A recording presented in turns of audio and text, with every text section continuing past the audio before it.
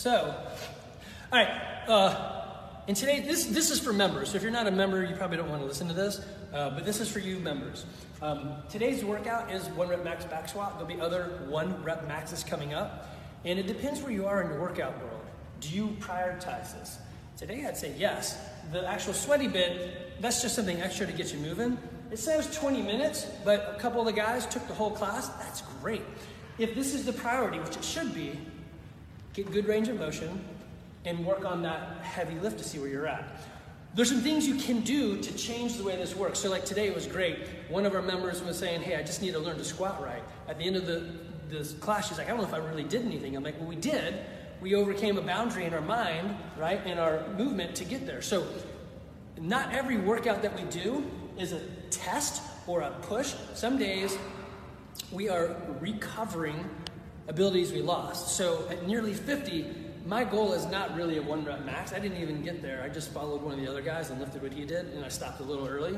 My goal is to be a happy, humble, helpful person that is healthy and fit now, as well as in my 90s, which is what we want everyone to be, with a focus on the 90s. So I'm recovering from some knee stuff from mountain biking, and you have to kind of take that into consideration. So where are you, which is why we always ask, what are your goals?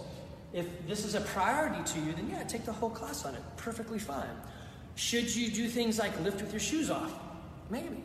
Should you be working on lifting while wiggling your toes to force you on your heels? Maybe, right? So that's for you and your coach to kind of figure out. Today I gave Kate a new tip.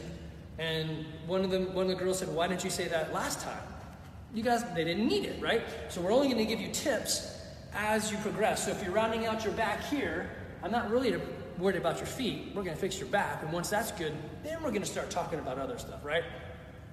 So there are some tips and tricks if this is your priority. One is 3 deep breaths. Get your lungs nice and full. The other is make sure you're on your heels.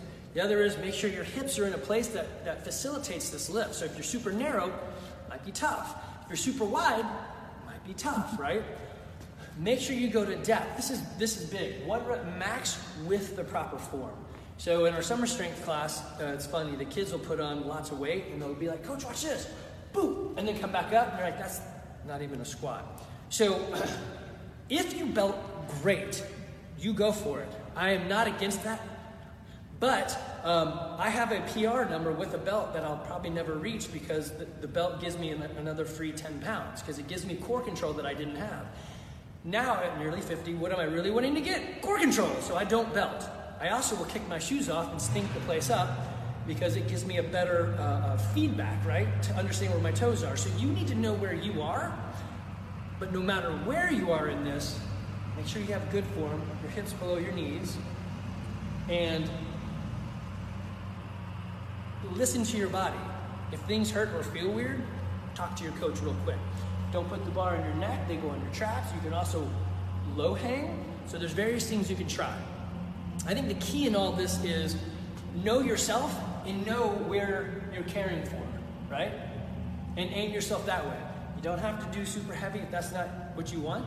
Tailor the experience to get what you want. Now, I will say this is the last bit. Sometimes people say lifting will make you bulky. And I've been doing this for 14 years. And nobody has ever said, Andy, man, you are so bulky, do you juice? Nobody says that. So lifting won't. But lifting will build muscle. Muscle requires more materials, thus your metabolism is going to be higher. So you'll actually burn more fats and carbs over time throughout the day by having more muscle. So this part you think, hey, shouldn't the sweaty stuff make me burn more calories? Sure, right now. This, having the muscle, will help you burn more calories even when you sleep. So yes, everyone should be lifting, and yes, everyone should be sweating. But tailor that experience to what you actually are needing without just giving up on something by not having the right education on it. So lifting is great for everything. All right, I think that's it.